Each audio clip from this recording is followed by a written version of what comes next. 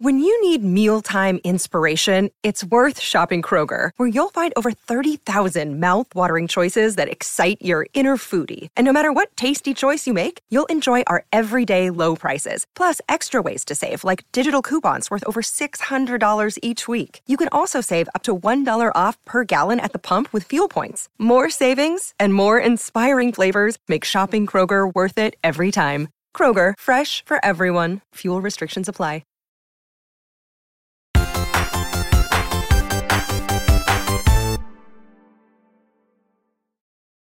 What's up, and welcome back to the Kinda Funny Gamescast. Of course, I'm Tim Geddes, and I'm joined by the Big Daddy himself, Greg Miller. Hello, Timothy. I wonder when you're going to stop being the Big Daddy to me. Like, when is you being a dad going to stop being a novelty and then turn into just like a normal thing? Because it's definitely still a novelty. I hung out with you yesterday, went to your house, hung out with you and with Jen and with Ben. It was a great time. Gia was there too. I can't believe how much this little potato has turned into like a larger potato, but it's like it's now at that point where it's like maybe 10% potato and 90% the smallest human I've ever seen. Sure. But like even saying that is doing a discredit to how large this little dude is. Thank you. Yes, he has quite the big head. No, I was, it was heartwarming to see. You and Gia have been along for the ride, obviously, both in terms of when Jen was pregnant with Ben, and then, of course, seeing Ben. You'd get your every, month and a half, I felt, check in for a little bit there where we'd ride on out and say hey and have breakfast or whatever. And so the last time you saw him, he was still very potato-like. And then to watch your reaction to him pulling himself up on the couch and like actually interacting and grabbing your mouse and putting it in his mouth and then laying his head on it on the couch and looking at you and babbling at you was great. Yeah, Andy, I gotta tell you, I mean, you've known Greg a long time. Of course, we have the Nitro Rifle, Greg. Andy Cortez. Hey, everybody. I have my AC on, so I'm muting myself, but go ahead. You know Greg, and you've known him for a long time, where he is the most germophobic motherfucker in the world, with good reason, right? He's trying to be safe and all that stuff. I was ahead of COVID. I was ahead of it for a long time. Exactly. But you guys are, now I got to start washing my hands. I was washing my hands long before this. Exactly. Greg Miller, known for one thing, washing his hands. But where we're at now in the state of the world with this baby, and he said this on a KF podcast or something recently, but like his level of fucks given for germs and stuff is so low, and like I just like it's babies are just the most insane thing to me. Like here, Ben's just here licking the goddamn couch, and I'm just like watching Greg be like, he just does that. And I'm like, not only are we getting growth from Ben, we're getting character development from Greg Miller. 30. There's only so much you can do anymore. I can't stop the kid. He's got to get out there and do it. He drops the toy on the floor, you pick it up, you brush it on your leg, you give it right back to him. That's how it's got to be, Andy. That's how it's I don't like it. This is how it's got to be. The human body is amazing. It can do a lot of different things. Yeah. Speaking of the things it can do, Tim, did you see the video yesterday? Ran 13 miles an hour. All right. Andy was shaking in his fucking boots when he woke up 9 hours later. Yeah. I mean, just to be clear, there was a sprint where you ran 13 miles an hour. You did not run 13 miles in an hour. You know what I mean? No. I ran 13 miles an hour. Yeah. I see what you're saying. MPH, 13 MPH, everybody. Everybody saw it. They saw the video. Twitter.com/GameOverGreggy. And that's me pushing a sled. You know what I mean? I'm out there fucking digging deep in the combine, Andy. Wait till you see what I can do. Greg, I was in jeans too. Greg, I think you're being humble because what I'm seeing right here is that you actually hit 147 mph right there. Well, that might be doctored. You know what I mean? It might be doctored, but it might not be. I don't know. I don't think a Corey Cudney gift has ever lied to me, so I'm just gonna assume that it's true. I'm not gonna lie. I was honestly kind of shook by it. It's that thing when you gave back your response was the in anime voice. He's supposed to get slower as he gets older. Like impossible. Seeing as how you didn't immediately turn around and dunk it on me, I was like, oh, this actually shook him. This actually got him. It got me, Greg. Yeah, I can't lie. That was very impressive. And I was in jeans pushing the sled. I get out there in my athletic wear, Tim. I'm in my skin tight bike. You're going 14, 15, maybe. Yeah. Yeah. I love that I have no idea. Like I didn't even realize that would catch someone running. Like I thought it was very specifically like cars and shit. So when you're as big as a truck.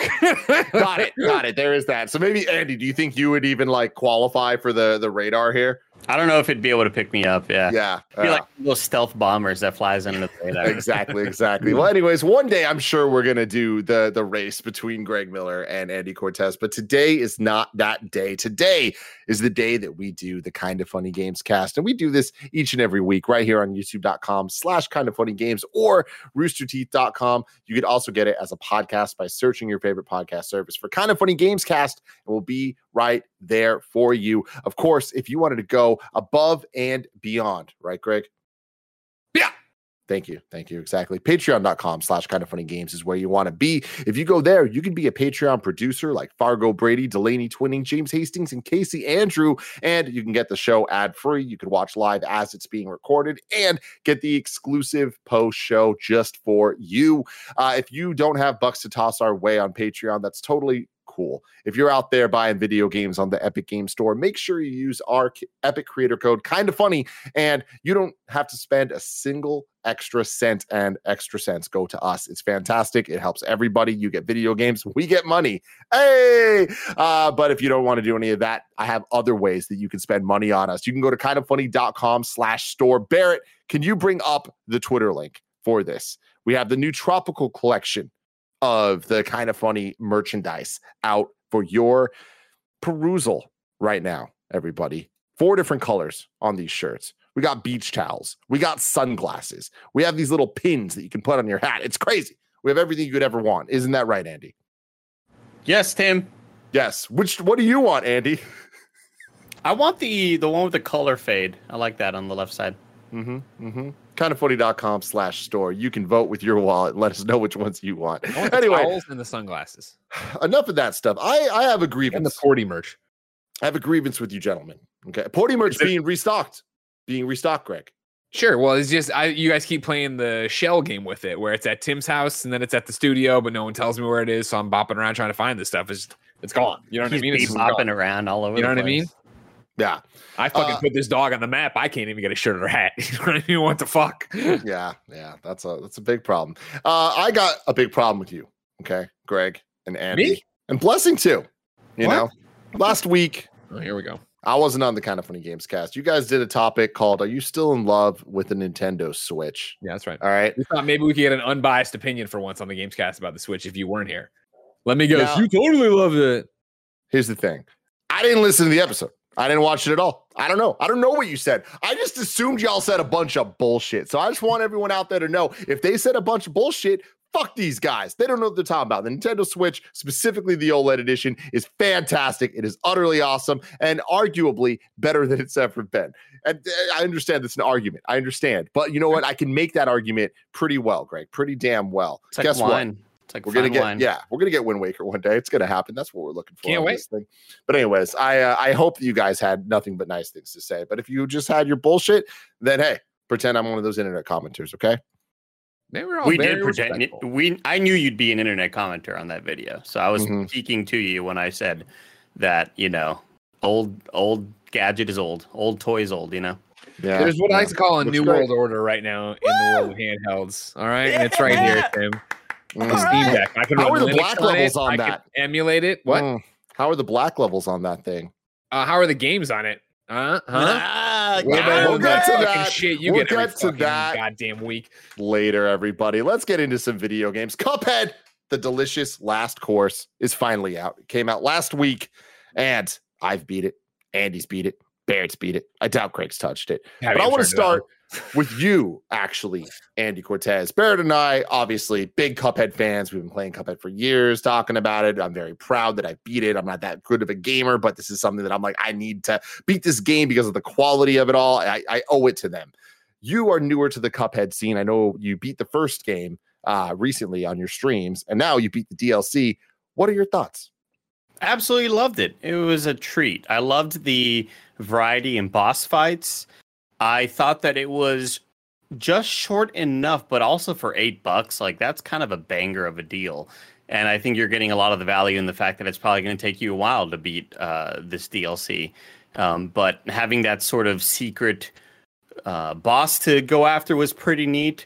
I loved the moves that Miss Chalice brings in her sort of moveset.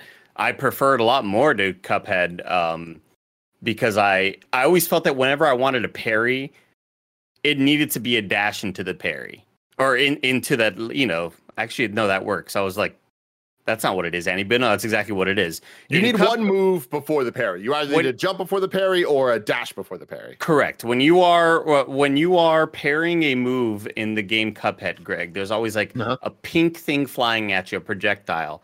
There's always a bunch of shitty projectiles flying at you, but the pink ones are the ones that you can parry, and they add to your ultimate bar quicker. They help you build that a lot faster.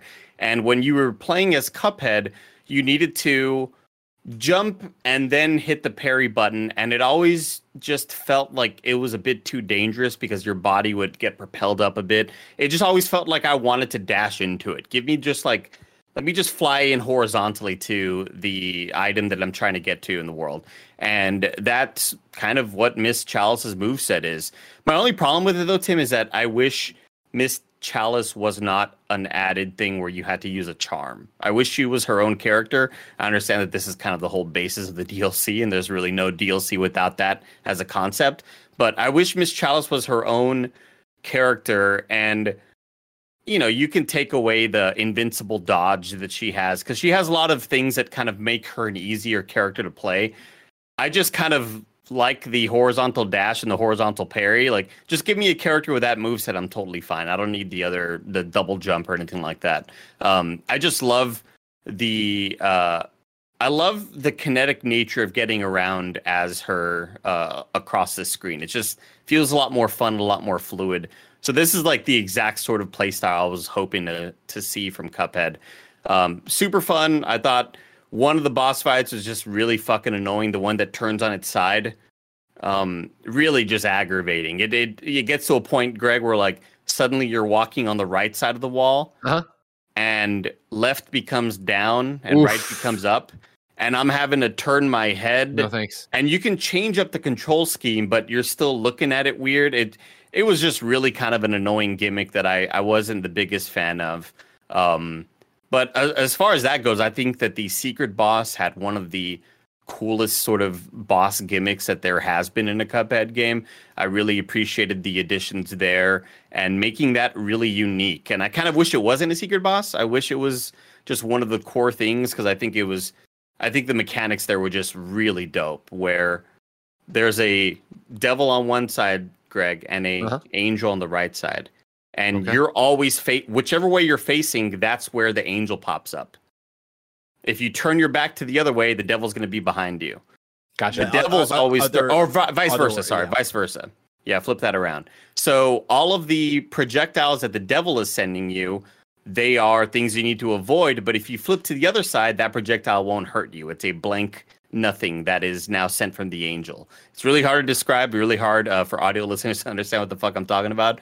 But I just think I think this fight was just really geniusly built, and it was difficult and challenging.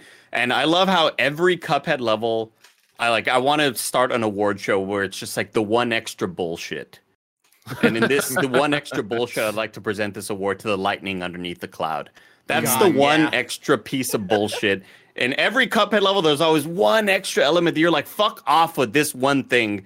And in this case, it's the lightning underneath the cloud. But I really genuinely enjoyed my time with it. I think for $8, it's an absolute super good deal. And the animations, goddamn, it got really creepy at times. And I just thought they absolutely knocked it out of the park. I'm right there with you. I don't think it's any surprise, but I am absolutely enamored with this DLC. It is totally worth the wait.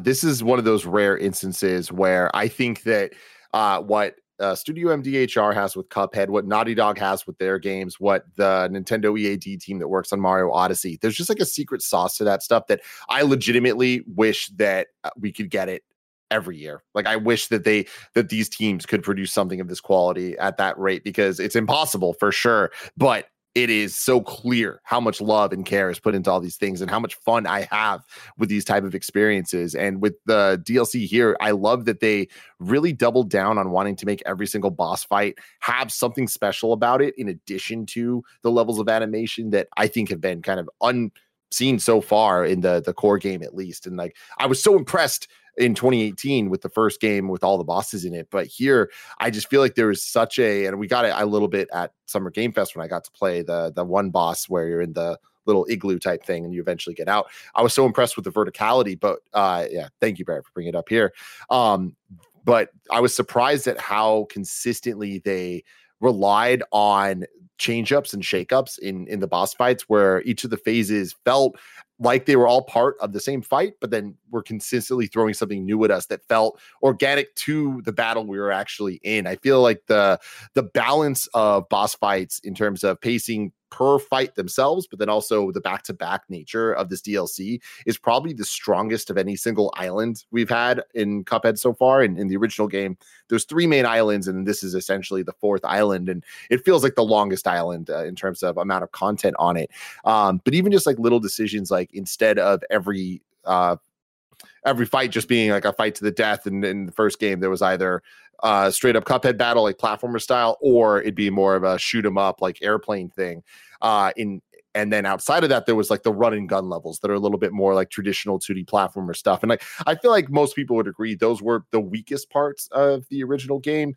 Still a lot of fun to be had, and a lot of like great opportunity to have really fun animations and fun things happen that you don't get from the core game. But it's clear that the mechanics of the controls weren't created for 2D platforming. And I think that stuff was added because everyone assumed from looking at the game originally that it was a 2D platformer that just ended with boss fights, like every level ended with a boss fight. Whereas no, the boss fights are the gameplay itself. And I think this DLC made a really wise call to cut those entirely and instead add these like parry fights where there'd be a bunch of different fights like you're looking at here, where you are stripped of your weapons, Metroid style. You don't get any of your abilities or any of that stuff.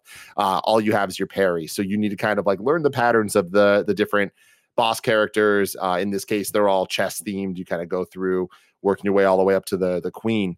And what you more just could have you to ask for, Tim? Honestly, exactly. This is the new chess. This is chess too. Yeah, chess too. Add a dodge and parry for Andy. That's all he needs. But I thought it was like the right way to kind of break up the monotony of the gameplay, just being the same thing over and over. And I thought there was a lot of creative uses of teaching you to use the parry that make you better in your boss fights that you're going back to face some characters that like I was facing for the very first time, but all of a sudden I felt a little more comfortable with my parry and with my abilities. And on top of that, doing those chess fights gets you more coins that allows you to buy the new weapons or buy the new abilities and things. And I just feel like the pacing of this DLC was immaculate. Like I felt like I was constantly rewarded. I felt like I wasn't hitting a point that I'm like, because in the original Cuphead, there was at least 1 point per island where I'd be like, in my first playthrough, I'm stumped on this boss. I'm going to go to this next one. Oh, I'm stumped on this one too. I really need 2 more coins. If I could only get this new ability, I'm sure it would help me.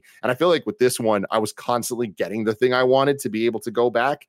And it really resulted in, we played on stream for 3 hours last week, and I got pretty far in it, but I had 2 more sittings with the game before I beat it. And it just felt like a great amount of playtime for a first time playthrough of it all. And also sure. I am so motivated to want to go back and get better scores and better ranks and all that on everything. But to Andy's point, I think what this DLC does best is have Chalice be such a different playstyle than Cuphead and Mugman, who in the previous games played identically. Like there is no difference between them. But having her, the way her parry functions is completely different. She has the double jump. She has an extra hit point. I think that they clearly didn't allow you to change her extra charms and stuff because she kind of is such a set character herself. They designed the playstyles around her, but I'm impressed by how versatile the boss fights are in terms of whether you're playing as Chalice or Cuphead or Mugman, you still have an equal chance to beat them. And I, like you, Andy, liked Chalice's playstyle, which I was surprised by. I'm so used to playing as the originals that I thought switching over to her was going to be like not something that I'm interested in. Like we've talked about before with things like Shovel Knight, where the Plague Knight DLC fundamentally changed the way it felt and it just didn't feel right. But playing through this, I like how I started thinking of Chalice more as a loadout as opposed to a different character. And then I started being like, all right, I'm going to try this boss 10 times. Now I'm going to switch over to Chalice and see how it goes. And I love that it was never always the answer to switch to her, but I always was like, okay, cool. I'm learning a little bit about my options here. So then sometimes I switch back to Mugman then beat it. Sometimes I was like, oh, Chalice is the way to go. And like the final boss has some moments where I was like, oh, her parry actually is not the one I want to be doing for the way that this boss works with the verticality. Their strategy. I'm going to switch back to Cuphead and try it there. And I liked that. I liked going back and forth between the different play styles, and it never quite clicking for me. Like there is that moment of, oh shit, I can't do that with her. I can't do it with them, whatever it is. But I feel like it built really well where it allowed me to have more different types of fun doing the things that I already knew I loved. Andy? This question will also be for Barrett. But for you, Tim, whenever you would switch off of Chalice, what charm were you defaulting to usually? I was surprised that in this DLC, I didn't have defaults. I guess with the weapons I did. I stuck a lot to I forget the name of it, but it's the red one that kind of homes to the enemies, where like it shoots down and then goes and like shoots over to them. I found it just a better version of the homing weapon from the first one, and it helped me out a lot. No, charm though, like your like your extra life or whatever. Were you going for like an extra hit point or whatever? So that's what I'm saying is like I found like I had defaults in terms of weapons, but in terms of the charms, I was constantly switching them up. I don't think that I had anything that I just defaulted to. I would play the fight a couple times and be like, all right, you know what, this is going to be helpful for this fight. And that's why I think this DLC is so impressive, is it was totally created knowing that a lot of people have beat this game multiple times over the last couple of years, but then it also needs to be accessible to people coming in for the first time. And that's why I think Chalice kind of makes it a really good. This DLC is a great entry point to Cuphead. I think that it's a nice contained thing that has a good balance of challenge. But I think for people that have played it a whole bunch, this one more so than the core game, with rare exceptions, kind of motivated me to want to use different loadouts and different charms and different abilities depending on which boss I was facing. And I think that's because of the focus on verticality, where sometimes I'm like, oh, you know what? I want to parry more because of the way this thing's moving up. So I'm going to switch to Cuphead and I'm going to do the charm that gives you extra HP when you parry on your first, third, and sixth or whatever it is. And I liked that. I think that they did a good job kind of creating the game around the new abilities specifically. For me, Andy, I think typically with Smoke Bomb, like the base game, I like having that invincibility while you're dashing. And for the record, I was not similar to you guys, like really like going all in on Miss Chalice. Like I remember playing as her a little bit on stream when we streamed together, Tim. But after that, I really did not mess around with her a whole lot. I think I used her for some of the parry fights, because I do feel like some of the parry fights were designed specifically with her in mind. So that's like the only time I really went back to her, is because I was like, oh, like the way this one's kind of designed with like this guy shooting the pink heads at you. I was like, there's just something about the way her double jump and dash work here that I felt like it was really designed with her in mind, more so than a lot of the other bosses. I can't imagine Cuphead or Buckhead with doing those fights. Yeah, it was it was that fight, and then the Queen fight as well, specifically like how her parry works. I was like, I can't wrap my head around it just playing as like the base characters, right? And so yeah, it was typically Smoke Bomb. I do remember for a couple of the fights, I also equipped the charm where every first, third, and fifth parry you get more health, and I think that was specifically for this aerial fight right here, the literal dog fight that you had. Continued great wordplay here with the Cuphead game. And so just because I knew like in phase 3, like I need to have as much health as I possibly can, and stuff like that. So I would go over there a little bit, but I would typically try to keep it to my base loadout, which was, basic, your basic pea shooter, the green You're homing. Insane, Barrett. I love you. I know the green homing one, and then the smoke bomb dash, and then every once in a while I would also use the crack shot, which is the one that you were talking about, Tim, where it's like the kind of normal red shooter that will also auto breaks shoot off.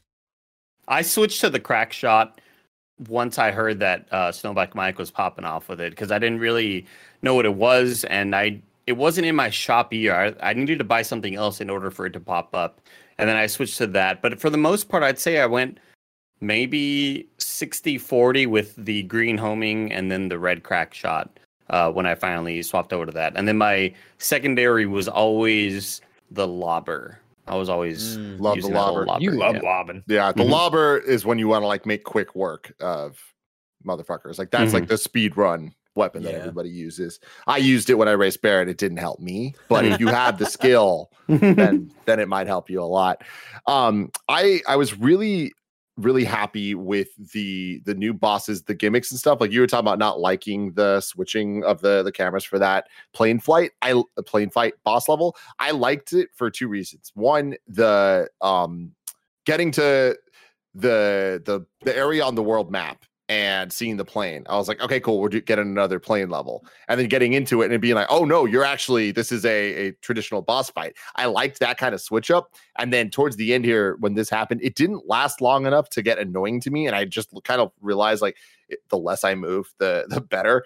And don't move. Focus. I enjoyed the switch up. I totally see what you're saying where it can get really annoying, but I'm happy that they did it and they only did it for this one fight, because there was other moments as well with some of the other bosses where they're like, there's some things I don't even want to spoil, but like little moments that are pretty early on that are just like very, very cool, where you think one thing's going to happen and then something else happens. And I just appreciate that they kind of swung for it there. I got to imagine that sequence on handheld on Switch was probably easier. Yeah. So do you usually, I know you're usually playing this on PC. Are you doing mouse and keyboard for this, Andy? No. Controller. Just oh God, no. The way you said it. Not a chance. Are you kidding? In handheld, it wasn't too bad. My only critique of that, because you and I, Andy, were kind of talking about this once we had both got to this dog fight where they're switching around the screens here. My only complaint was that the third time you flip, so when the heads are kind of facing towards the right, here that we're showing right here, the controls didn't flip how the controls felt when you first turn and the heads are going to the left here. Like I forget like what exactly it was, but it didn't mirror that kind of a sequence there. So at least control wise, that's what kind of got me, where I was like, oh, to move technically up and down, I gotta like do a different kind of control scheme, right which was and like left. really confusing for me. Yeah, that was the only thing. But once I had gotten to that phase, I had like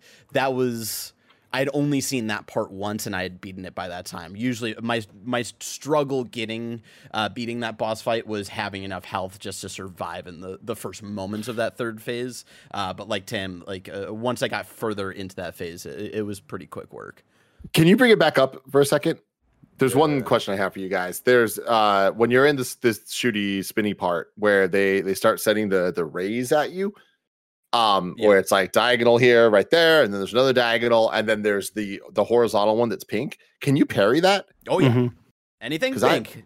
I just for some reason I kept trying it. It kept hitting me, and so I just gave up trying. But. Yeah, well, it's also a weird parry because you are horizontal, and that's Chalice's parry is horizontal as well, so it would visually make a lot more sense to have Cuphead's parry where it is the jump and bounce. Yeah, exactly. But I did it there, and it worked for me. I will say that I'd be interested to see how long it would take me to beat Cuphead with just Chalice playing the whole game, because I'd say sounds like a good stream, Andy. I'd say that this felt a lot tougher, or this felt a lot easier. I don't think I spent nearly as much time as I did on bosses as I did in the full Cuphead playthrough. Like with certain, I'm thinking of like maybe the circus level, and there's definitely a couple of there was definitely a couple levels in Cuphead that took almost an hour, where here I was struggling for a bit, but I'd get through a little bit quicker. And I wonder if maybe it's just the move set, maybe it's my familiarity with it. I'm not sure. Yeah. I'm with you, and I think it's a combination of it being this new move set with Chalice does make it a little bit easier, and I think makes the play style a little bit more familiar to how other games function. And then on top of that, there is the familiarity with like you understand how this game works now, and like great. I think you're right there, and I know you've talked before about this. Is when we were at SGF and you played this, you talked about the fact that this is supposed to make the game easier, but for me, it actually made it harder. Is that and that's I think what you're driving at right now, right? That this controls less like Cuphead, more like other games in the genre or whatever. Yeah, exactly. And I do think that for people that found Cuphead, the base game, too difficult in their first run-throughs, you can now play as Miss Chalice for the entire game. And I would recommend that to people that gave up before. I don't necessarily think that Chalice is the way to play the game for the first time. But I also don't think it's not. Like, I think that it's very well balanced, and like there are pros and cons. Like, she doesn't jump as high. She has a double jump, but she doesn't jump as high with her base jump. Like, everything does feel a little bit different, and the core game was designed around the balance of Cuphead and Mugman. So I haven't played any old level actually as Miss Chalice yet, so I need to go back and do that. But I do think that it was a purposeful choice to make her play style different enough that is more similar to different like other games that are in this kind of style. But I think after playing a lot of Rogue Legacy 2 all year, and also she just reminds me of the way Hollow Knight feels as well. That the double jump with the horizontal dash, so that is a lot more comfortable in my mind. Yeah, and after SGF, I was like, well, man, I don't know if I'm going to wrap my head around her. And I think that outside of that boss fight, like getting kind of eased in with some of the other levels, like I'm way more comfortable now. And like that is like like I was saying earlier, like I kind of think of her more as a loadout, which is how they present her even, than as opposed to like, do I prefer her or the other guys? Like I do think it's a case by case, battle by battle thing of which one I'd prefer to go into. But I do think that it's a great addition to the game, especially to the core game. And like Andy was talking about the value of $7. I cannot believe how much you're getting here for the $7. Like, sure, it's not a bazillion hours of new content, but like I don't know, probably 5 hours it took me to beat the whole thing. And that's probably even generous a little bit, but I had a blast every single minute of that. And I want to keep going back and playing this. And when you look at it as the entire experience of the Cuphead core plus this, what a damn video game that is just packed full of like amazing high quality stuff that you're just not getting in other places. Like this is such a unique game. I cannot wait to see what Studio MDHR does next. I hope that we get more Cuphead forever, even if it takes 5 years in between. I am totally okay with that. Andy, Cuphead forever. I will say my worry though is that how long did it take for this DLC to come out? At least 4 years, because I remember this being at E3 2018. Yeah, I'd say that's my only main worry. Obviously, COVID affected a lot of things, but I think this is a great value for $8, but it does kind of worry me knowing that this is what came out. We don't know if this is all that they were working on, but this is the product of 4 years, and it's lovely, but man, it's like not a whole lot for 4 years. So I'm hoping that, maybe Cuphead 2 is also kind of in the works, and that this is just something that maybe a smaller team is working on, but I don't think that's the case. when I've known that like this DLC has been taking forever, and then when it's finally getting announced, you're like, God damn, we reacted to this in 2018 or whatever. It is kind of worrisome, like just that this pipeline takes so long to get done, and this level of effort and level of artistry, there's a lot of development hours behind it, and I that's my only main worry is like, damn, I beat this in like 2.5 hours, and this was 4 years of work. So that's kind of like the only thing I'm a little bit concerned about.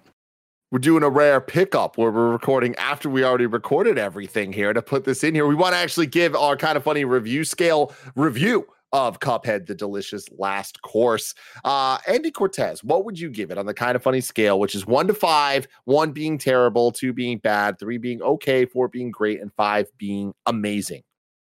5 out of 5. More amazing stuff from Studio MDHR, expanding on the incredible formula they already have and adding new mechanics with a new character. I think it's an absolute 5 out of 5, no question. I am right there with you. It is a 5 out of 5. Like, I cannot give higher praises to the team, to the work that they've done, both the core game and this DLC. I think it coming out so many years later after the original title and still feeling this fresh and this good and making me want to go back and replay the original game with the new character, I think is like the utmost compliment to what they did in terms of making sure that Miss Chalice played differently, but still equally as fun as the original character. characters as well as the new weapons and all that stuff. So definitely a 5 out of 5 from me. Barrett, what would you give it? I would also give it a 5 out of 5. MDHR just continues to prove that, they will make us wait to, deliver us the kind of the perfection that they see in their heads, right? And they won't wait. They won't give it a second sooner up until they actually realize that in the development process, right? The animations were stepped up. The twistiness of the boss fights I really dug, even though some moments got frustrating. I don't love Miss Chalice as much as others, but granted, you don't have to play through the DLC as Miss Chalice, so that's just more of like an added bonus. Like Greg was saying, it's like almost a loadout almost. So I really was blown away by it. I know it's like a short like DLC release, but as far as this year goes, at least for my personal top 10, this will be on there for the year 2022. And I know you might respond of hey Barrett, it's not a full game. Well, it's my list, so I get to do what I want. Yeah, shut up, nerd. So I was really blown away by this. I can't wait to see what MDHR pulls out next. It might be a long time until we see that, but I don't think there's a might about it. But just if it's a Cuphead 2, if it's something else, I was saying, I think on the last Xcast, I hope it's something horror focused. This DLC really proved that they can get really creepy with their animation style, and just we talked about the secret boss, when you load into that, I keep forgetting the name of it, the hourglass, how it's just straight up dead when you're loading into it, and then getting into the I didn't even notice that. That's creepy. awesome. It's creepy as hell, Tim. And then getting into the actual devil and angel fight, and the background to that, the final boss, the entrance to the final boss is incredible. It's so creepy. A lot of his facial animations, I want to see them do something more horror focused in the same similar art style. It doesn't have to necessarily be Cuphead, because I don't know if they want to fully lean into that with this IP, but that's something I would love to see in their future. So yeah, totally agree with y'all. I think this is an amazing DLC release, and definitely one of my favorite gaming experiences this year. Hey Tim, I know we're recording out of order and stuff, so this is going when you talk about Cuphead, right? Mm-hmm. If you hang out for the post show, yes, you can use the touchscreen on the Puzzle Quest on the Steam Deck, but it's just not as accurate as the iPhone. That's still the best way to play it. But right now, I plugged a mouse into my Steam Deck, and I'm doing it that way. And I'm not taking back some of the shit I'll talk in a few hours about the Steam Deck, about mouse and keyboard, but it's better for Puzzle Quest. So Andy, here's what I want you to know. You're a fucking child for playing PC games with a mouse and keyboard, but Puzzle Quest with a mouse, I'm not against. Thank you, everybody. We'll see you in a couple hours. Yeah, this has been Greg to the future. Yeah, if you want to watch that post show for whatever reason, patreon.com/kindoffunnygames is where you want to go. Scott, Tim, come with me. It's about your kids. Your kids are assholes. Oh no. I was gonna segue into the ads, but I can't now. So we're just gonna cut, and we're gonna go back to what we originally said to segue, because that's what we do. You know what? You're an asshole too. Well, now we need to talk a little bit more to get away from that. You know what I mean, Andy? What'd you have for lunch today? We could just cut all of it. I had a salad actually. Yeah, good for you. Baby salad carrots. counter. Little baby carrots, yeah. Little, different, but this time baby carrots that aren't just big carrots cut short. That's my problem. I need a baby carrot to be a little tiny carrot instead of a fat ass fucking carrot just cut short. Andy! Oh, sorry. I was just about to pass back to past him, but no. What are you gonna have for dinner now? I'm gonna go on huge ass carrots. You know what I'm saying? Andy, I will say we do have some leftover pizza, and the small pizza I ordered last night, pepperoni. Because of the pepperoni act that you declared. So I'm just saying that's up on the table for you, Andy. So there you go. Some pepperoni pizza from a big pepperoni boy, Andy Cortez. Take it away, Tim. All right, now back to Fast Tim. I love that sound. It's the sound of another sale on Shopify, the all-in-one commerce platform to start, run, and grow your business. Shopify gives entrepreneurs the resources once reserved for big business. So, upstarts, startups, and established businesses alike can sell everywhere, synchronize online and in-person sales, and effortlessly stay informed. Scaling your business is a journey of endless possibility, and I know the Kinda Funny store at kindafunny.com/store uses Shopify to sell all our merch, including all those cool Portillo shirts you guys have been so great about supporting with. I love how Shopify has the tools and resources that make it easy for any business to succeed from down the street to around the globe. Reach customers online and across social networks with an ever-growing suite of channel integrations and apps. Go to shopify.com/KFgames, all lowercase, for a free 14-day trial and get full access to Shopify's entire suite of features. Grow your business with Shopify today. Go to shopify.com/KFgames right now. Shopify.com/KFgames. No one likes waiting on a paycheck, especially when you've got bills due. Good thing there's Chime. Now you can get your paycheck up to 2 days early with direct deposit. That's up to 2 more days to save, pay bills, and generally just feel good about your money situation. But Chime is more than just about getting paid early. It's also an award-winning mobile app, checking account, debit card, and optional savings account. So what are you waiting for? Hopefully not your paycheck. Get started with Chime today. Applying for a free account takes less than 2 minutes. Get started at chime.com/KFgames. That's chime.com/KFgames. Banking services and debit card provided by the Bancorp Bank or Stride Bank NA, members FDIC. Early access to direct deposit funds depends on your payer. And now we're back. Greg. Hi. I want to take you off the bench for a bit. I didn't ask. You haven't played any Cuphead, right? Yeah, no, you're right on the money about it. It's just, doesn't speak to me. Yep. I think it's gorgeous. I think it's fun. I understand why you guys like it. It's just not my kind of fun. Totally get it. But is Outriders World Slayer your type of fun? Of course it is. Outriders World Slayer, the new expansion for Outriders, of course, where you go to an icy version of it and fight a lady who's got all these weird-ass tentacles coming off of her. It's more Outriders. And I think, independently, Andy and I came to the same conclusion, right? Which is, man, Outriders is a fun game. And you kind of forgot about that, right, Andy? Yeah. I mean, hopping back into it was certainly not something I expected to do on as much of a level as I did, because I hopped in over the weekend and didn't really have a whole lot of expectations, but I fell into the Fran Mirabella min-maxing of everything, sure. Greg. And I legitimately played until 6 a.m. And then when I woke up, 40 hours later, I ended up playing more until I beat the DLC. But I wasn't just doing that. I was also playing a couple of expeditions, trying to solo them. Yeah. The DLC is super short. Trying to see how difficult I could make the world tier of these certain expeditions I was doing, to see how can I solo this? Because I think I find the fun in how difficult can I make this and do it by myself without any additional help. Of course. And then, of course, you get better rewards, obviously, cranking that stuff up. Outriders came and went. And, I've talked about it before, so it's an old Greg story at this point. But stick with me, where when it came and then it went, and then months later we were talking about it, I was like, oh, man, that came and went. That kind of sucks.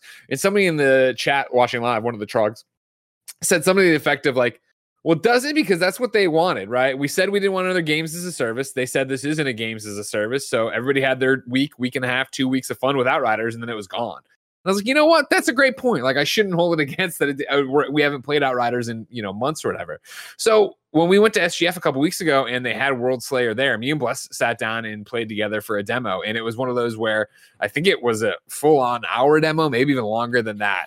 And 25, 30 minutes in, I texted Bless and we put down the controllers and they were like, don't you want to keep going? We're like, no, we do, but we'll wait for the thing. It's more Outriders. That's going to be fun. That's what we want to do with it.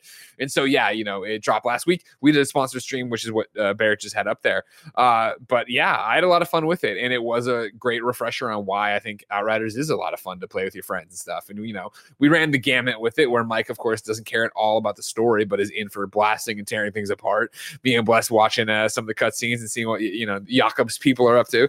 And, it succeeds at what it's trying to do. It's a fun, cooperative, 3-player shooter to run around and use these cool powers. And like you're saying, Andy, min-max, right? Where this has, the ascension points now. It has these PAX points. There's a new skill tree for you to get with this update to go through, augment your play style.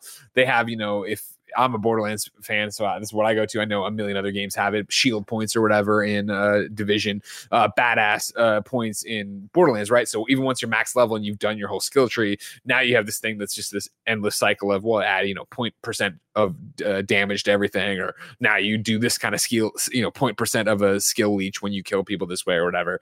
So there's a lot in there if you do want to keep playing, if you do have a great team to run with. And it was that same thing for me where I had a great time playing with it. We finished the World Slayer actual DLC, like the story part of it, in the 3 hours we were streaming. Obviously, there's a ton more to do. There's a ton more to unlock in terms of skill trees and stuff like that.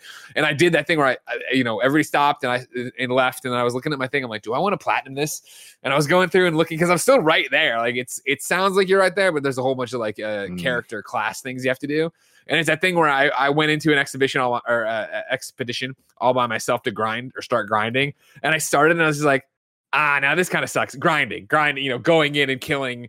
I think I had something like 750 people to get killed the way this with a start and move or whatever. And I was like, this isn't the jam. But if Andy or Mike or Bless or anybody was like, hey, do you want to play Outriders? I'm like, yeah, fuck yeah, let's play Outriders. And then I'd work on that there. Because that's what I was already doing when I was playing with Bless and Mike. I was, obviously enjoying new content, but then also min-maxing and going, all right, cool, let's knock this out. And building or setting up my build to actually go into getting that trophy stuff that I care so much about.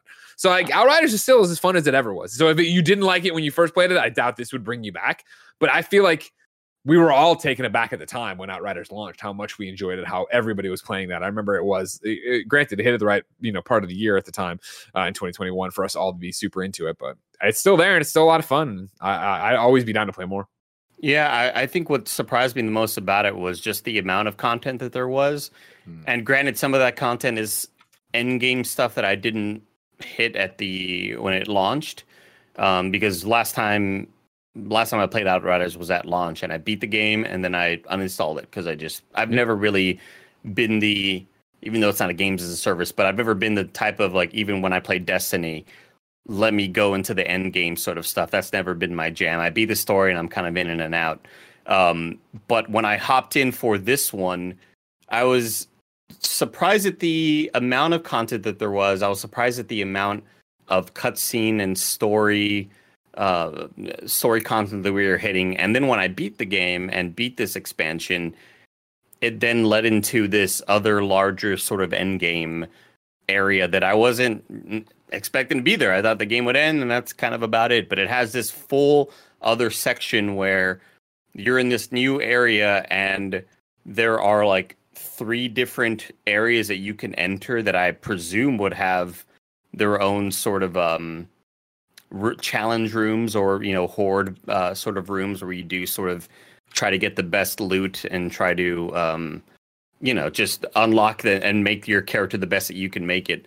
I was pretty surprised at it. It is $40, and I do think that it is at this point kind of worth those $40 because I think initially I was like, damn, 40, that's pretty steep. We're just getting story content and a couple of extra weapons, but it went a bit deeper than I was expecting. And I think what the game does great is it understands that some of these games can be really inconvenient, and it just kind of knocks all that bullshit out of the way. I love that you can reset your skill tree whenever. You don't have to have a certain amount of currency or an item to go talk to somebody to reset it. It's just right there. You open up the skill tree, you can just hit reset whenever you want. I think the amount of times that it allows you to update your build and augment it the way you want. Again, I think it just kind of takes away a lot of the bullshit. If this game launched in 2008, it'd be a pain in the ass to get through because it'd be all of the sort of laborious type of the tasks minutia.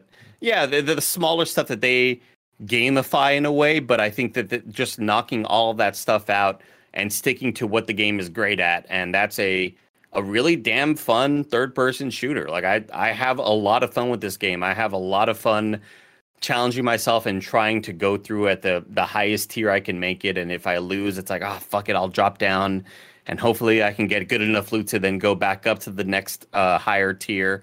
I just think it's really damn well crafted. And on PC, it runs so much better than it did at launch. Oh yeah. I had like no performance issues whatsoever, which is great because you'd expect a year and a half later for them to kind of iron out a lot of those issues. But I was really surprised at how well it ran, and it's just a fun ass time. It's fun finding the right weapon you like, the right pair of weapons, and trying to build your powers around what makes those weapons really work in tandem with each other. And again, being able to go through, like you're saying, fill out your skill tree or reset it and go back and build it around and like move your perks in and off. Like I felt like I was in World of Warcraft again too, or Greg, where I'm like Googling Technomancer build, like I'm like on YouTube looking for the best builds and shit. It's a trite thing because it's that way for any video game, but mileage will vary because like comments right now in the Trog chat live here on patreon.com/kindoffunnygames is the price too high, blah blah blah blah. Like what do you want out of it? Like for me as a story player, right, like $40 to play through a 3-hour long story is like But if I was jumping in for the first time and I was going through, because I remember playing Outriders the first time around, which, by the way, of course, if you're jumping brand into this, you'd have all this, let alone the game is on Xbox Game Pass, so you could play through all that, get a feel for it for whatever, and then you have to pay the upgrade for World Slayer. World Slayer's not included, but the base game is. When I did the first thing, Andy, I was right there with you when I played Outriders the first time around, where it was not only having the best build, but then at the end where you can roll the different perks on the different weapons, going through and setting that for whatever my main, like, loadout for powers and skills were, to then do what you're talking about, to go challenge myself with higher tiered expeditions and have that fight and get those better rewards and do all that stuff. This time around, I ran through it with the guys and, did the story stuff. And if you were down to play more, Andy, that'd be a different conversation or something like that. If I had a group that was going to go play it and hang out with it, I'd be cool with it. If you were just going to run through the story in the setting like we did, then it's like, well, it's $40 worth it to you. Like it all depends on how much you think you're going to play it. I already uninstalled it. I was doing all the expedition stuff to try to get good loot for what I knew was going to be like, all right, these are the final moments of the boss fight. And maybe that's where I found the value was, I think possibly I'm thinking the $40 value I'm getting from post-game stuff when the game came out at launch, and also the most recent DLC, which was, I believe, a free DLC called Expeditions, I think, actually. So I think maybe I'm getting some of the value kind of crossed up there, because I'm getting a lot of playtime out of stuff that wasn't in this current iteration of the DLC. But I got several questions on Twitter like, hey, should I hop in? I wasn't really feeling it. If you didn't like it at launch, you're not going to like the game. The game is what it is. You're not going to get a marginal. You're going to get a marginally better story, but you're not getting like crazy good. Like, holy shit, this is the type of campaign you really need to play. It's the same shooting you're used to, with awesome, very similar enemies. They introduced like one different enemy type, which is pretty disappointing, because I was expecting to see a bit more than that, and it was just a lot more of the same enemies, the dudes and the alien creatures. Go ahead, Tim. The Executioner. So I remember when the game first came out, I also enjoyed it. The gunplay was great. It just kind of felt good, but the consensus for everybody seemed to be kind of like the story, whatever. I couldn't care less about these characters. You are now into this, and you enjoyed your time with it. What could an Outriders 2 do? Would it do anything? If they announced Outriders 2, would you guys be like, oh, hell yeah? I think the most important I think that question would be posed best to people that play Destiny and other games as services. Again, this isn't a games as a service, but I saw a lot of talk on Twitter between SkillUp and Paris Lilly and a couple of people who are really into Destiny, and they were like, damn, the framework for Outriders is really goddamn good. It's just missing like that one extra thing. And I don't know if it necessarily... I think if they added better voice acting with a really damn good story, I'd be way more into it, because when we get to the cutscenes, I'm just like, it's the same voice actor. It's the same people that I'm used to from the last campaign. It's just not very good. I'll go ahead and just skip this stuff. It's like an action movie that you just kind of don't really care about, but you're there for the cool scenes and the helicopter crashes and shit like that. It's kind of very, very mid, so like, yeah, let's add some better voice acting. If you told me that, like, similar to what BioWare did over the weekend, where they got the writer from Guardians of the Galaxy on board at BioWare to work on the next Mass Effect. If there was some sort of acquisition like that, I'd be like, all right, Outriders 2 is kind of working on the one weakness that they had, because the gameplay is so damn solid. Even then, the problem would be like you run into this thing of, well, what do you want out of that experience? Like the reason I think Outriders works so well for, I shouldn't say all of us, but the majority of us, right, is that it's that action movie. It is that thing to jump around with jump into with your friends and not have to pay attention to the cutscenes and just run through it. So I think they get into this weird spot where if it was that they wanted to hang their hat on having new narrative director and leads and voice acting, it's still a thing that jabronis like Mike are going to skip and just want to go shoot stuff, which is good. But like to your point, I think different enemies would go really far, really shake up the environments. At the very end of this one, right, there's this cool thing they do with like this dome thing that you go in and out of in a cutscene. I think it'd be cool to play more with that and have more biomes like that and have that spread out. I think it'd be cool, even though we're complimenting for how easy it is to reset your skill tree and go through and make a build and yada, yada, yada. Part of it is like making choices that are meaningful. And so I think maybe if you cared more about your character, you were more invested in what you're doing, like that could go somewhere with it too. I think a couple different aspects that would make the gameplay more interesting, although it would probably hinder me, who likes playing this game solo, for that challenge. Having more, I guess, varied approaches to what these expeditions could be, as opposed to just shoot everything until they die. And I love, I've always loved that about the Destiny raids. I've always loved I think I'm the only person who maybe likes a lot of the platforming aspects of Destiny, but I like the, like, for example, there's that game that we played earlier in the year that me and Mike got really into called GTFO.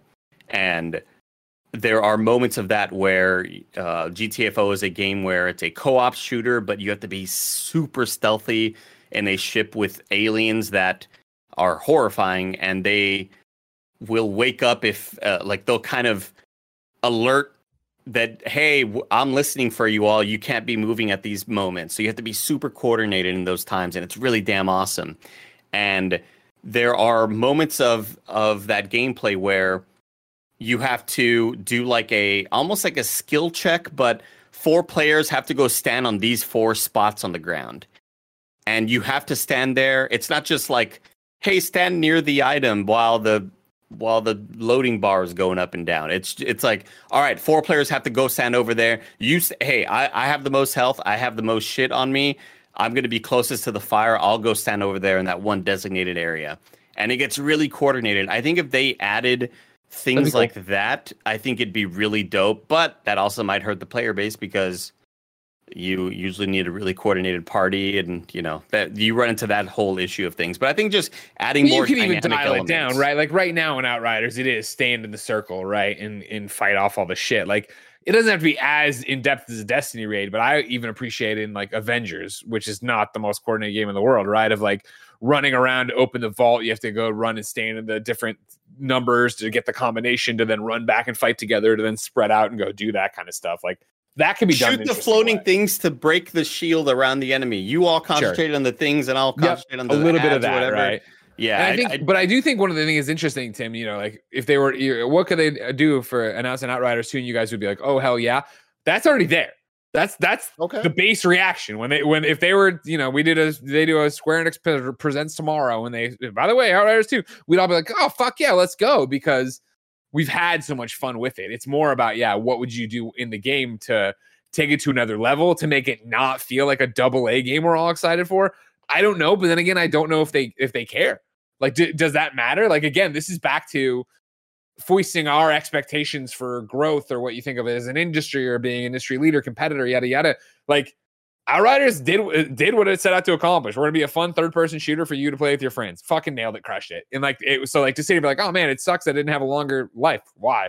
There's nothing else to do in it unless you really wanted to go do something with it. So just giving it new content like World Slayer, or giving it a brand new, sequel. I mean, to sit there and go, oh hell yeah, we'd be going, oh hell yeah, because it's about to be 35 hours of content. We're all gonna go and play together and hang out, and like maybe we skip the cutscenes, maybe they lean more into it being funny, but who knows? I think, come to think of it, there are one thing that could really help is a lower price. Like now thinking about this $40 expansion, and that the fact that when the game came out, it was $60 at launch, full price. But wasn't it? It was Game Pass at launch, wasn't it? Mm-hmm. Was it Game Pass at launch? Pretty sure. Pretty sure. Okay, Yeah. gotcha.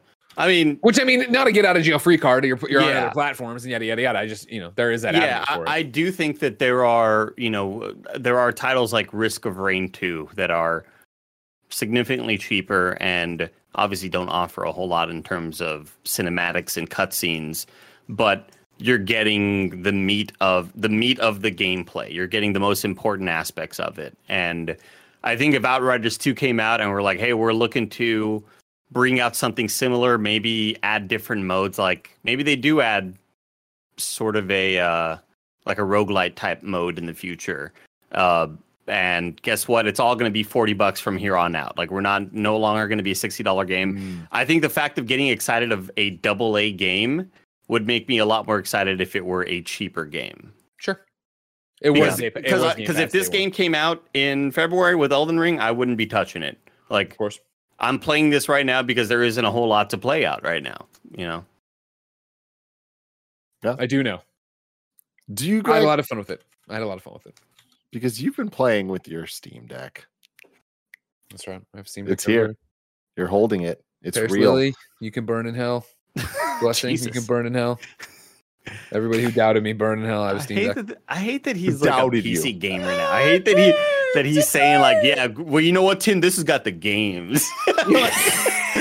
Yeah, I've been saying it for years, Andy. All right, don't even worry about it. So you're saying you hate that I'm a PC gamer. You're the one over here talking to me. Look at that. There it is. Look at us. He messaged me. Right there, ladies and gentlemen. He messaged me on Steam. That's us right there. That's us having a nice little chat about Steam games and playing some PC games. So, Greg, now that you have it, all right. Yeah. I like that last second my message of "fuck you" popped up.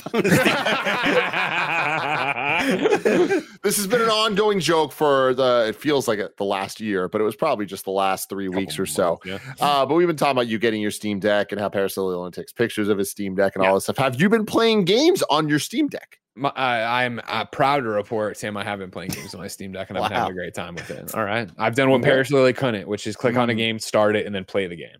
Now, have I also been posting a lot of photos of my home screen and stuff like that? Yes, of course I have. I don't know if Barrett, if you want to bring up my Twitter from today.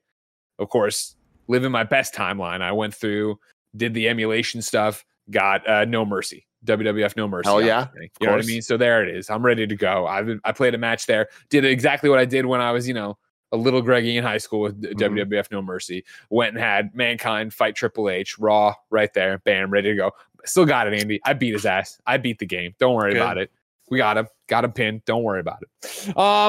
But yeah, it's been, exactly what you'd expect it was. Where I got it, I was super excited. I turned it on, and the first thing I did was go through not even all the hoops. It's incredibly easy to get emulation up and running on it. Got Ghostbusters on the Sega Master System. Today went and got WWF No Mercy. But what my main time sinks have been so far are Moonglow Bay, which is a game that, I was super excited about in the run up to its launch on Xbox and PC. And then what happened is, of course, I had a son. The second love of my life. We're doing okay. Great. Now we're starting this. Great. And so Ben timed out with Moonglow Bay, which meant I was playing it on Xbox, but also falling asleep because I was exhausted in him being a newborn. And when I was playing Moonglow Bay at launch, I kept being like, "Man, this is fun and great, but it'd be so perfect on the Switch. It'd be so perfect a handheld thing."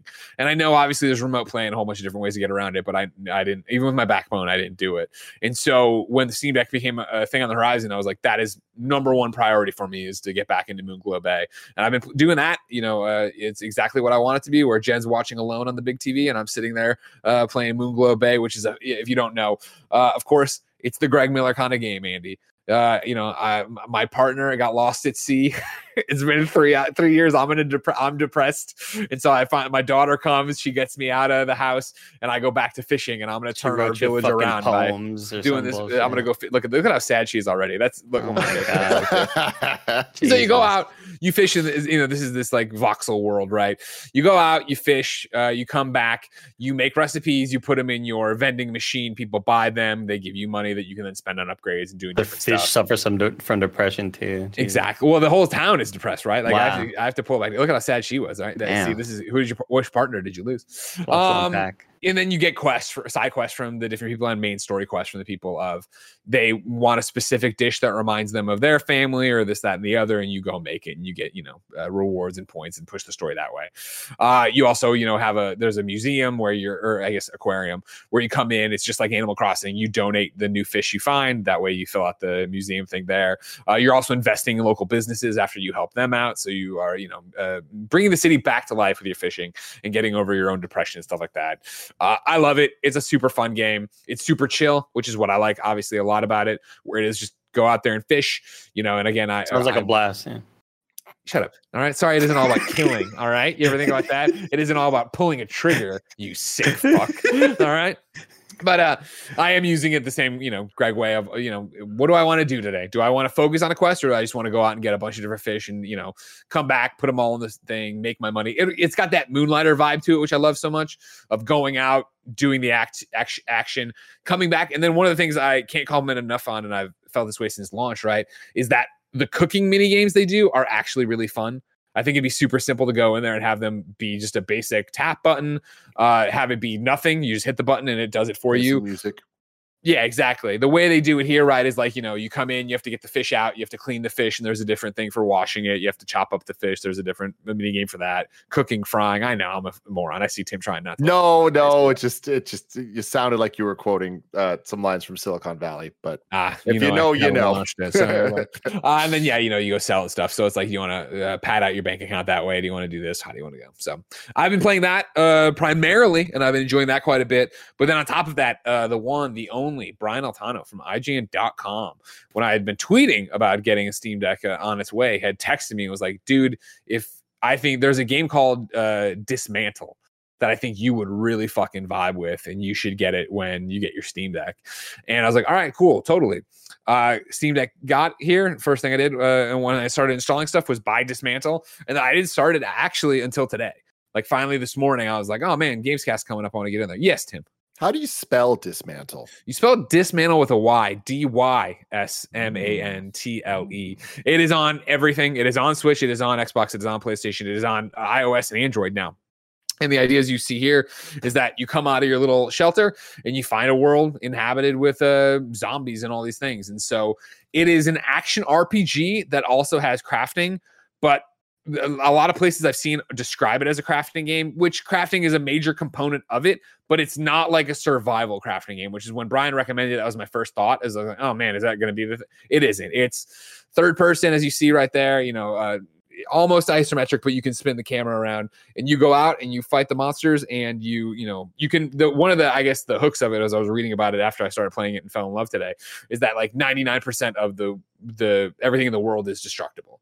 So like you're going through and you smash the trash can with your crowbar, which gives you metal, which you can then use to, eventually upgrade your crowbar. You'll get other stuff to fix your backpack.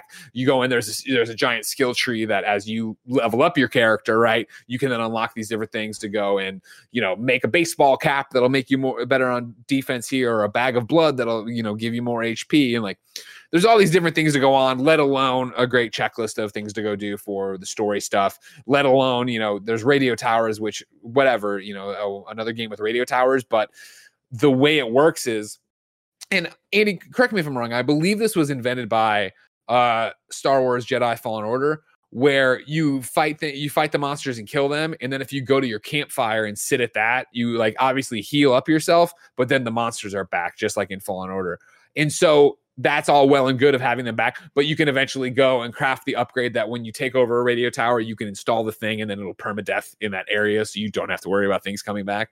It's similar to what I was just talking about in terms of what do you want to do in Moonglow Bay. In a very different way, it's a similar vibe here for me of, cool, I'm just going through and collecting shit and trying to upgrade my backpack. I'm just upgrading this. I've been in the opening area pretty much all day, where I've just run around and I'm trying to level up as much as I can on my stuff and make my stuff as good as possible before I really set off on the major thing, which I got the I don't know if you know this, I think Steam's copying PlayStation. I didn't know this. They have Steam achievements, which are a lot like PlayStation trophies. And I got one today for, I'm killing the first major boss to then get off on your way and do it. There's a dodge roll in it, Andy. I'm just putting it out there. I love how quiet Andy's been where he's like, I'm not even gonna engage with this fucking bullshit. I love it though, Greg. Good for you. Good for you. I hope you stick with this. I feel like the Steam Deck is super awesome. Obviously, everyone is big into it, but like this seems like a dream come true type situation for you, where especially with the kid now. Of course, and that's the thing about it, right? And on top of that, this is crazy. For the first time in 2.5 years, this is a huge travel month for me. Like I'm on the road 3 weeks in a row, and so like it happened today where we were like, man, we got to review a game coming up, redacted, even though I'm sure you can start putting it together pretty quickly. And I was like, man, what code do I want to request? And I requested the PC code. Whoa! I was like, will it work on Steam Deck? I don't know. Will it work well on Steam? I also requested a PlayStation code as well. But will it work on Steam Deck? I don't know. So I want to make sure that if it does, I can play it on the plane, be ready to go.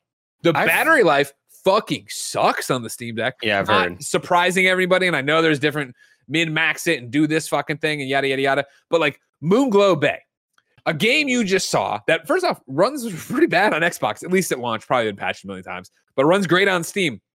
2 episodes of Alone. That's barely in 2 hours. Or not even 2 hours. I had to plug it in and have it going from full 100% down to it panicking. But then today I've been running Dismantled all day, and I guess right now it's like starting to look like, hey, yo, I could use some help, but it's not terrible. Really quick on Dismantle, I just please, because we drove past it. This is gonna sound not like a compliment, but it is. But to me or the game? To the game. Okay. It looks like one of those mobile ads for a mobile 100%. game where they use this to try to hook you in to like, oh, this is like what the gameplay is going to be, and then it's just like a fucking like match 3 game, and that's how Alyssa gets got all the time, where she's like, oh, this looks like a fun game, and then it's just a match 3, and then she's addicted for 100 hours exactly. But then this is just the actual game, so like shouts out to that. That's cool. Yeah, for me that was one of the things again, like where I saw it and Brian sent it, and I went and looked at it. I was like, ugh, a survival game usually not my jam, and then this looks like a basic-y kind of mobile game. And then you get in there, it's like, oh, this is a stylistic choice. And there are a lot of systems here, not overwhelming by any stretch of the imagination, not, AAA, Last of Us console kind of shit. But like, there's enough in there that it is a meaty game that I'm like, oh, fuck, I am, pinning the recipes to my thing. And it's where I am not advancing because I'm like, well, let's just work on getting this done. Let's get this thing done, and then we'll move the plot forward a little bit. Or why not bank all this stuff right now? All the resources are, fertile, and I can get around and get it. Barrett, I thought you were gonna say like on the left side of the screen, the dude would have been killing like those zombies or whatever. But on the right side, the dude has like a crazy big sword, and it's like level 1 and level 50. And like on the right side, everybody's getting just absolutely destroyed, like Vampire Survivor style. That's every goddamn mobile ad I see. Like, here's what you are, level 1, but you could be this. It's like, I'm not even that at level 1 yet. I haven't downloaded the game. You're a level 1 street thug, but you could be a level 100 boss. You know what I'm saying? Yeah, Vampire Survivor. Just like you wanted. You told me so I did it. Yeah. Hey, I know you guys don't need to hear this from me, but Andy Cortez was right. I've been playing a little bit of that Vampire Survivor. Woo! What a video game. It's the perfect pick up and play. It's just a good time. And I think the time limit helps so much with it, where you're like, what you're committing to, and you just get in, have some fun, and then you think about it the rest of the day. Tim, are you thinking about Steam Deck? Yeah, I don't think I am. I don't think I need it. It's one of those things I'm sure I would enjoy it. Do you need it? Do we need any of this stuff? I mean, you play handheld Switch, games. So here's the thing, though. I rarely play handheld. Oh, okay. Never mind then. I am more of a TV person, even with Switch. Like I played Cuphead on Switch, but I played it on TV for 90-something% of it. But I will say, and I've been saying this a lot recently, that like, and everyone that's listening to the show knows this about me. I'm a big fan of tech. I'm a very, very, very big fan of OLED technology. And the OLED Switch has completely changed the way I see the Switch in terms of handheld, where I force myself to play handheld sometimes just because I'm like, it is going to be a ridiculous experience where the quality of the screen is so high that I don't know if I can go to the Steam Deck. I know it's a higher resolution. I know I'm playing video games that have higher fidelity, but like, I just care too much about this, and Nintendo knocked it out of the park. The screen is beautiful. So I until the Steam Deck has OLED, I don't know that it's something that I'm going to be thrilled about playing, especially because I'm not the biggest handheld gamer to begin with. So That's kind of my thing that is very unique to me because I have a problem and I understand that. But the first step is understanding you have the problem. You know what I mean? Well, good luck good news for you, Greg. Hyperlight Drifter is Steam Deck compatible. So, Whoa! About that. If I buy Hyperlight Drifter on one more platform, on your recommendation is still don't start it. I just can't do it, Andy. I have it on Switch. I have it on PlayStation. I have no excuse. Fucking commit. Just commit, Greg. Go drift, man. Go drift. Can't do it. Let us know in the comments below if you have drifted or are ready to drift. And if you are excited that Greg Miller has joined the PC community. I'm here, ladies and gentlemen. And let me tell you, God bless controller buttons. You know what I mean? You know what I mean? I'm glad that now that the Steam Deck's here, people who play PC can actually see how you're supposed to play games. Not, oh, Wazda. Oh, look at me. I'm moving in a straight line back and forth, straight left and right. Like, what the fuck, man? You got 360 degrees. Go somewhere. Have some fun. Go somewhere. I play keyboard mouse only for shooters. I play everything else with controller. Well, it seems like then we should really switch you over for shooters because nowadays you can use controller for shooters too. Did you know that? Shit sucks though. Have you seen how I've evolved? Jesus Christ, dude. We're about to do our Patreon exclusive post show. But for everyone else, I love you all. Goodbye.